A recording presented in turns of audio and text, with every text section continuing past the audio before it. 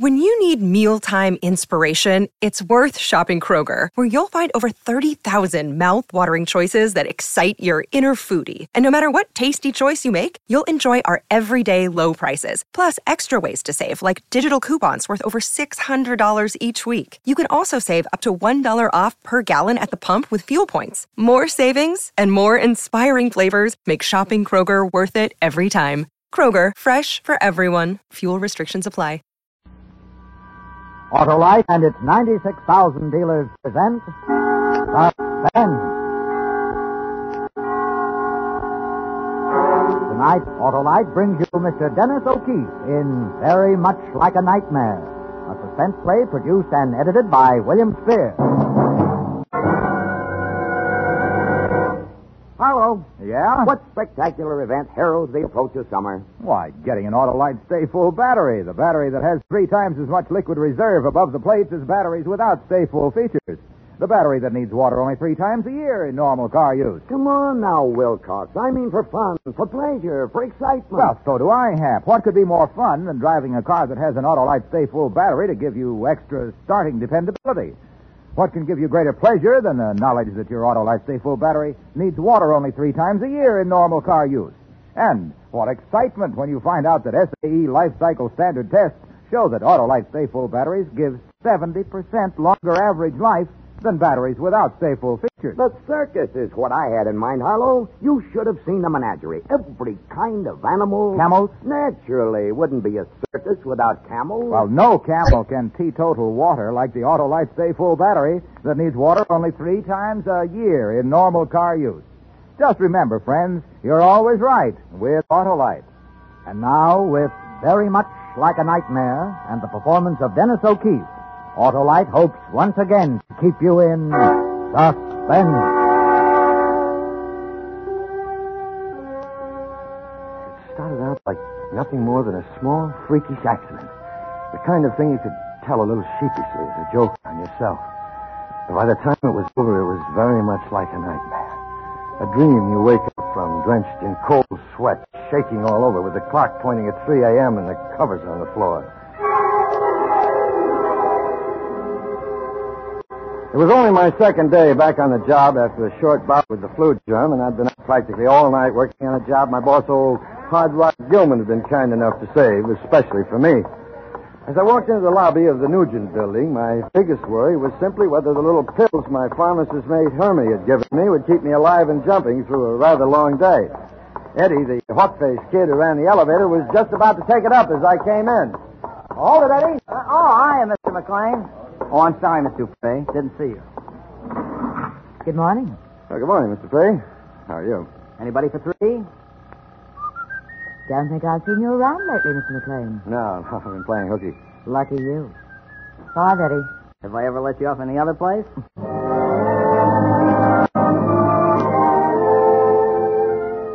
Miss Dupree, though not precisely my type, was one of the rare plus qualities to be discovered in the Nugent building. She was one of the few girls I've seen around office buildings who actually looked as though they belonged in somebody's penthouse apartment. She usually tagged along with Ferris, a cocky-looking character who also worked at Sarkissian Brothers Importers up on 5. 5, watch your step. Thank you, Eddie. Miss Dupree. Yes? Is everything all right? Oh, yes, I think so, Eddie. But maybe you'd better check with Mr. Ferris. He may want to send out for a sandwich around 11. Okay.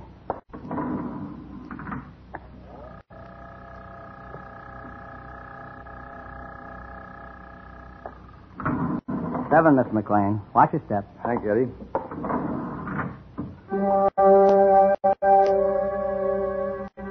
The morning went slowly, even with Hermes' pills to help, but at noon I resumed a pleasant custom which had been temporarily interrupted by my illness, that of having lunch with Miss Catherine Warren, a delightful young lady on whose future I had very definite, if not especially dark, designs. Now for the gruesome lecture. What time did you go to bed last night, Bart? Who, me? Last night? Well... All right, then. It's this morning. It was this morning, wasn't it? Such a charming girl to be so snoopy. Would you like to hear about a very interesting conversation I had going down on the bus this morning with a young man named Herman? Hermie? How a guy like that can run a prescription shop beats me. What would the doctors do if they knew he went around blabbing professional secrets? It's you, not Hermie, I'm concerned about.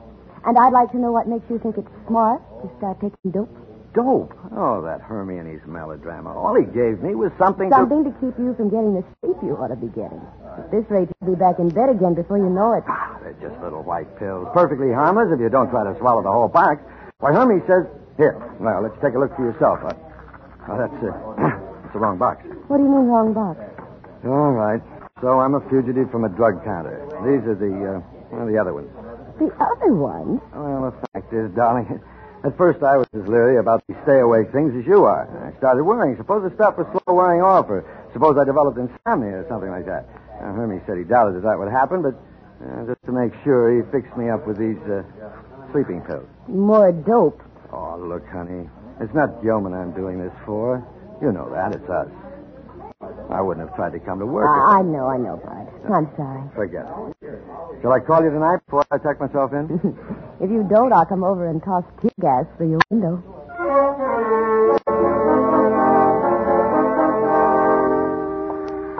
I made my way back toward the Nugent building, wedged very appropriately near a narrow dead-end street. About halfway down the block, I heard footsteps behind me, and then a voice, familiar enough. McLean. It was Ferris, Marie Dupree's boyfriend. Hi, McLean. Hadn't seen you around lately. Been out of town? No, just had to stay in for a few days. How's it with Sarkissian Brothers? Never better.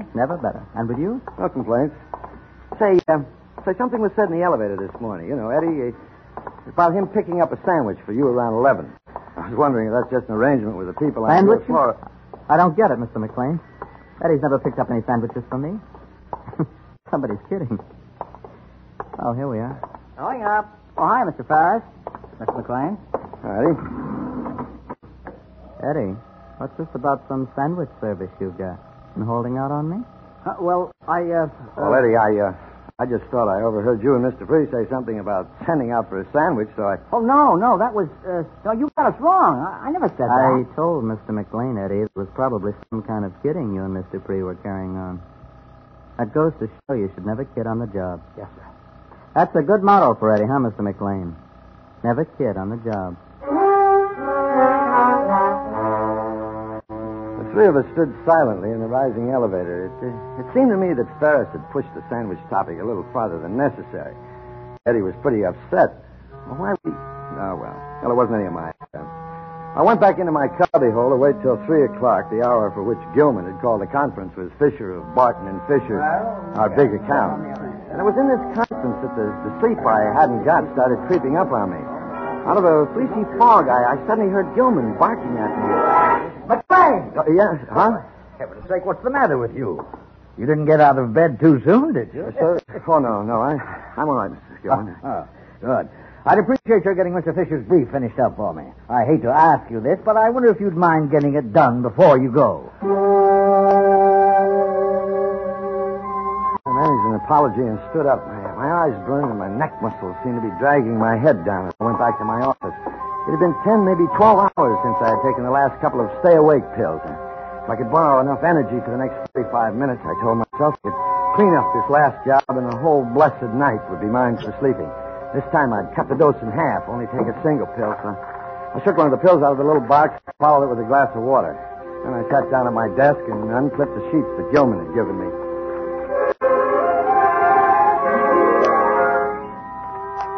I don't know when it was that I noticed that the words had started running together. I looked at the papers and it was like peering through water. A bell was banging somewhere far off in the distance, and I seemed to be lying across a bed. Slowly, I forced open my eyes and blinked while reality swam into focus. For a moment, I really didn't know where I was, and it was just silence and the lost feeling of being in the wrong place. And suddenly, I realized the bed I had seemed to be lying across was my office desk. I couldn't quite get it clear. What was I doing here? The outer office was nothing but darkness. Stiff and cramped, I stood up. I looked at my watch. 2:15. 2:15, but that's impossible. Only a few minutes ago, I looked at my watch and it was... Oh, no, it couldn't have been a few minutes ago. Gilman was here then, and Miss Tyler and the others. It can't be 2 in the morning.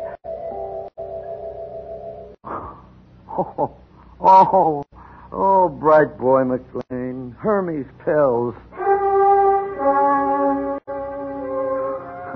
For the second time, I'd made a stupid mistake about the pills. When I went into the washroom, I'd taken the wrong pills with me. The sleeping pills.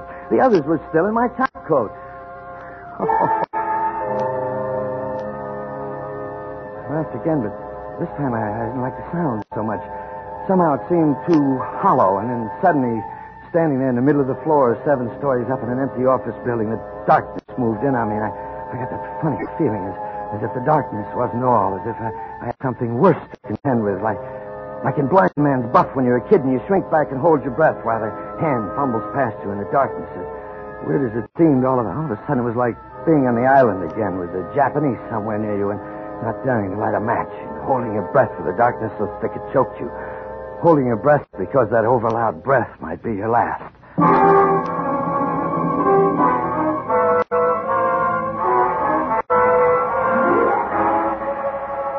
Autolite is bringing you Dennis O'Keefe in Very Much Like a Nightmare. Tonight's production in radio's outstanding theater of thrills, Suspense.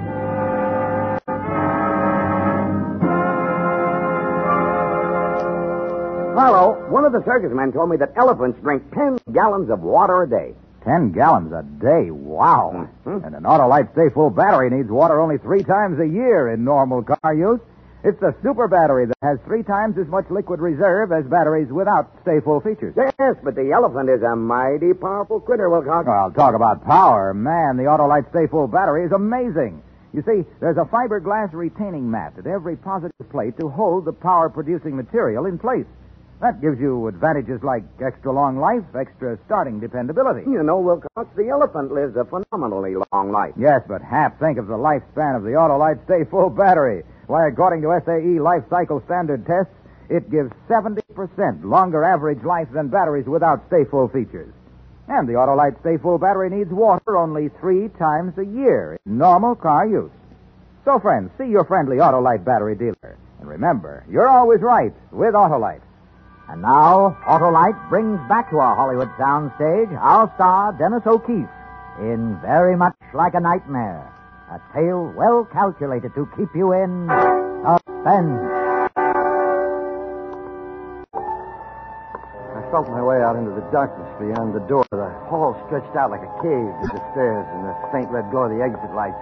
At the angle of the stairs at the landing, there was a window, and I pressed my face against the cool of the glass. I had to wake up. And suddenly a light fanned out over the loading platform down below. Somebody must have opened the door down there. I saw a truck and 3 or 4 men dwarfed by the distance, and the light from the door was gone, but I could still see the stabbing beams from a couple of flashlights. Who was working there at this hour? Why? And then I heard the whistling.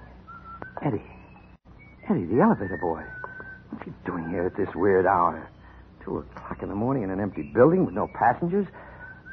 Lead-footed, I moved down 1 flight and waited there on the 6th floor, straining every cell to hear the whistling again, but I didn't. Instead, I heard something from the 5th floor, and I felt my way down toward it. Sure, I'm laughing, Phil, because I know Marie, and I know that when she talks like this, she's not meaning half what she's saying. And then we've been drinking. I haven't been drinking that much. We feed him everything he asks for. Line it up so that all he's got to do is walk in. And even before the stuff is out of the plate, he's ready to cheat us out of what he promised. Marie. So we get for letting ourselves get kicked out of it. Now, wait a minute. Hello, Ferris. Now, I tell you something, Miss Dupree. You don't know who you're fooling with. You start calling names and you're going to get hurt worse. Lots worse. Yeah, I hit you and that ain't all. You figure you don't get enough for what you do. You figure you're being cheated out of your cut. But I tell you something now. You open your mouth the wrong way, I handle you myself. No, wait, Joe. You think we're so scared of you? We'll stand for anything, don't you? Well, if I get nothing, you get nothing, too. Open my mouth. I'll open my mouth over. We never do. Get out of my way. Where you think you're going to come Marie. back here? Joe. I told you to keep your mouth shut. What was this nightmare I'd stumbled into? If I hadn't been groggy and I looked down on the platform from 7, it would have been tipped off by the flashlights. Sarkissian would never have had his workmen stumbling around in that sketchy light with stuff costing a small fortune. The elevator. Eddie was in on it, too, handling something a little hotter now than sandwiches. But after the doors opened, I noticed that the whistling stopped like being cut in two by a knife.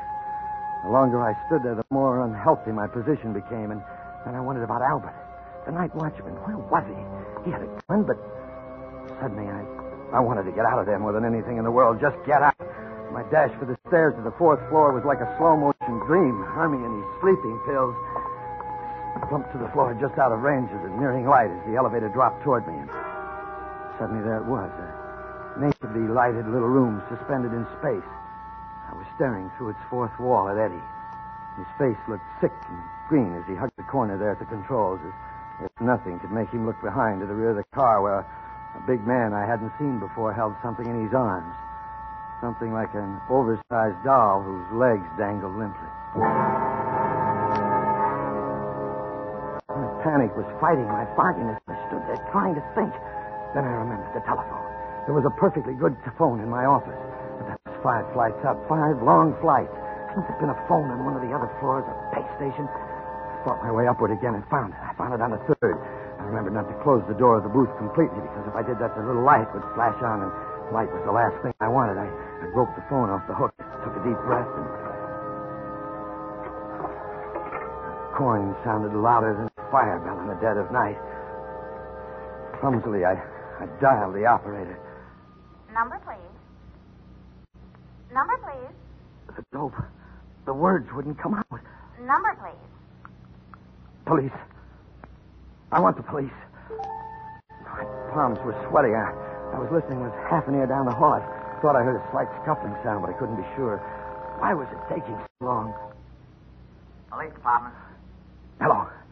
I'm calling from the Nugent building on 3rd Street North. There's a robbery going on here. A robbery. A girl's been killed. What's that address? Who's calling? My name's McLean. Bartley McLean. I work in this building. The address is... All right, mister. Hang up that phone. Sudden glare of the flashlight struck across my face like a fist. I shriveled to nothing inside, and I saw the man behind the gun. It wasn't Joe. It wasn't any of the men I'd expected. It was the guy I'd almost written off as gagged and tied or dead. Albert, the night watchman. Hang it up. Albert, I was looking for you a while ago. Hello, police department. It's all right. I'm McLean. Bart McLean, remember? Gilman and Company up on the 7th floor. Hang up that phone, Mr. McLean. Hello, will you repeat? Look, you don't understand. You don't know what's going on. I know what's going on, all right. Oh, will you take that gun out of my face? I tell you, there's a gang of crooks in this building, Albert. You, never should have been here tonight, Mr. McLean. What? Come on. We're going to see him. Him? Joe. Come on. Walk.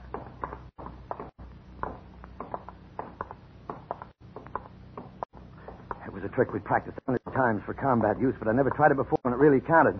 So it came to the head of the stairs. I whirled and chopped down hard with my right hand. I heard the gun go clattering, but my timing was way off. My left never got into the play. Albert had me by the throat and 2 of his kicks down the steps toward the landing, locked together like a couple of wrestlers, but it was Albert who took the brunt of the fall. His heart was still beating. He was just knocked out before... For how long? Suppose when someone had heard us, they must have heard us, and the gun fall, too. The gun. Up at the top of the stairs. I had to get it. I had to get that gun. I had the gun in my hand. I didn't feel so naked now. I headed upstairs for Gilman and Company's quarters fast. The door was still ajar the way I'd left it. I slipped in and closed it behind me. I knew that maybe I had only a matter of a few minutes to get out a final SOS. Albert would come to and start talking. I stumbled over to my desk and put the gun down and started to reach for the phone. All right, just stay where you are. What did I tell you first? I knew our boy would be coming back to see us. Let's go in and visit Petey. Okay, guys. Move out where we can see you. Petey, Ferris, at least 3 of them, and everything was in their favor. My hands moved even before I thought the desk drawer was open. I slid the gun into it, then moved in front of the door. Okay, Mac. Or whatever your name is. Petey. Yeah. Look him over. Yeah, sure, Joe.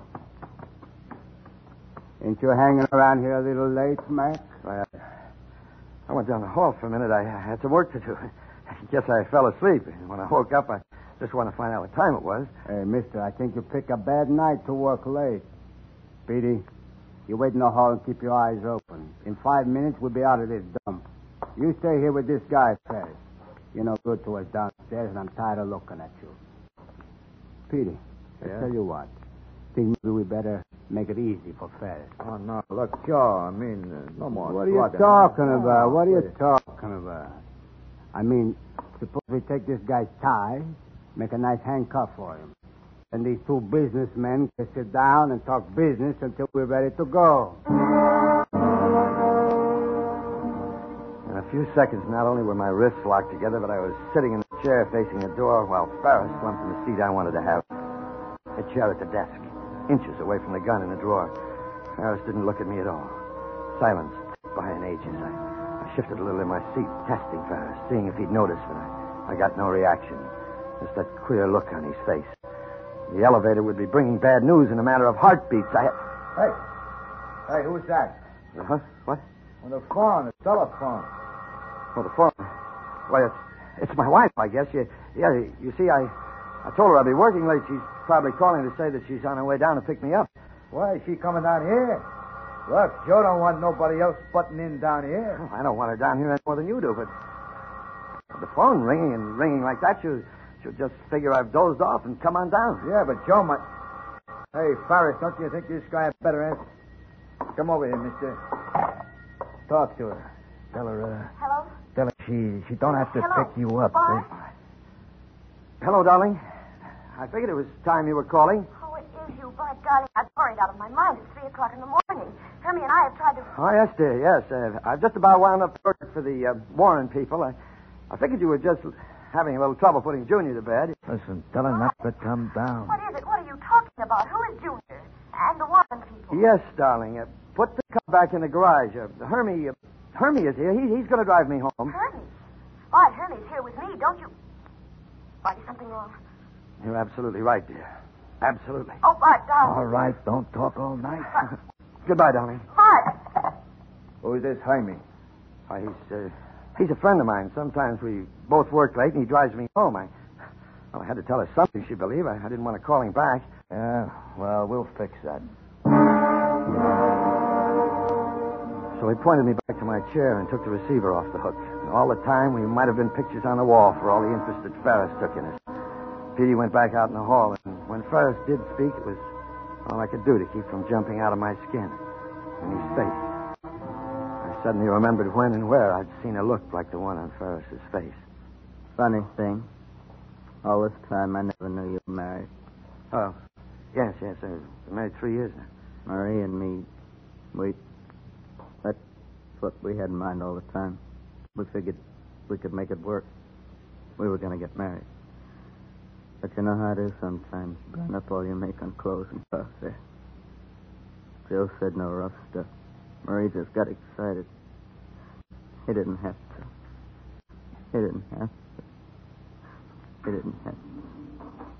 All right, Ferris. Here they come. Let's roll. Ferris, listen to me. The desk drawer in front of you. There's a gun there. A gun. A gun? And What about the gun? Joe's coming back. There's not much time, Ferris. Right in front of you. In a desk drawer. Open it. Get the gun. So, here's the boy who went out to find what time it was. Smart boy. Can't keep his nose out of people's business. Well, we're going to fix all that up. Oh, look, Joe. Shut up. We found the watchman wise guy.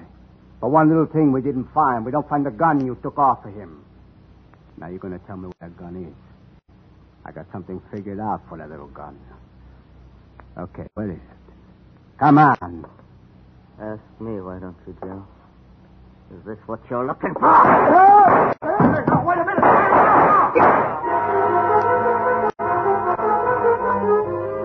With the first shot, Ferris buckled, sweeping the lamp off the desk.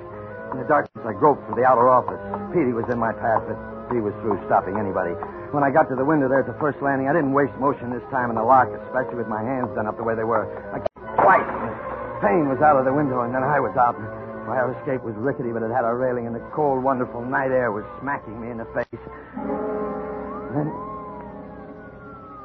just as I realized that the throbbing in my left arm meant that not all the stray lead had missed me, I heard the music that I had been waiting for. Bless her. Bless my Catherine.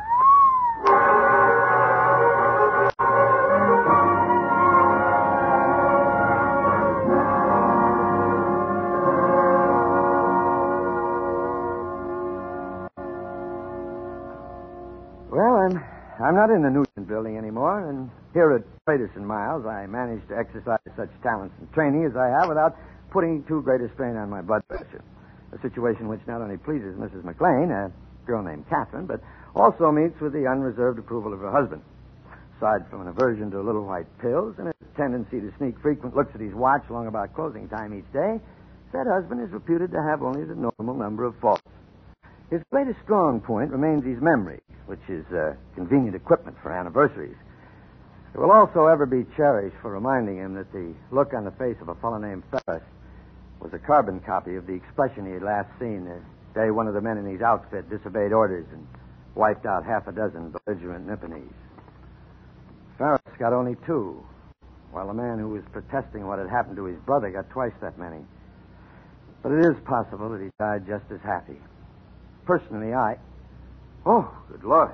Look what time it is. Where's my briefcase?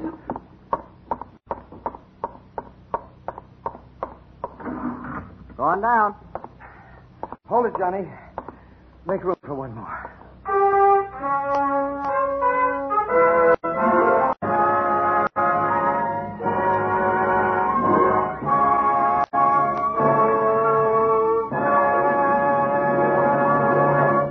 Suspense.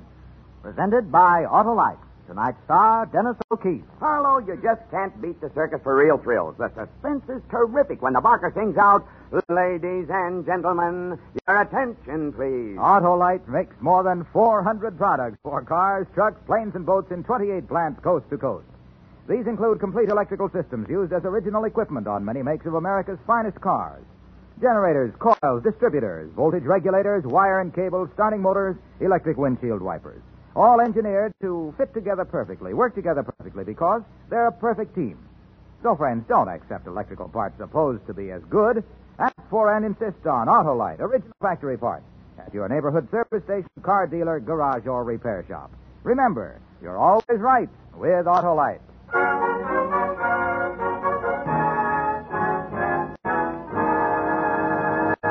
Next Thursday for Suspense, our star will be Mr. Edward G. Robinson. The play is called A Case of Nerves, and it is, as we say, A tale well calculated to keep you in suspense. Tonight's Suspense play was produced and edited by William Spear and directed by Norman MacDonald. Music for Suspense is composed by Lucien Morawek and conducted by Lud Gluskin. Very Much Like a Nightmare is an original play written for radio by M. Carl Holman and John Michael Hayes. Dennis O'Keefe may soon be seen co-starred with Ann Sheridan in the Howard Welch production, Woman on the Run. In the coming weeks, you will hear such stars as Charles Boyer, Broderick Crawford, and Jack Carson. And don't forget, next Thursday, same time, Autolite will present Suspense, starring Edward G. Robinson. You can buy Autolite Stay-Full batteries, Autolite resistor or regular spark plugs, Autolite electrical parts at your neighborhood Autolite dealers. Switch to Autolite. Good night. This week marks the 16th annual observance of World Trade Week. Every one of us has a stake in the commerce our country carries on with the rest of the world. This is CBS, the Columbia Broadcast System.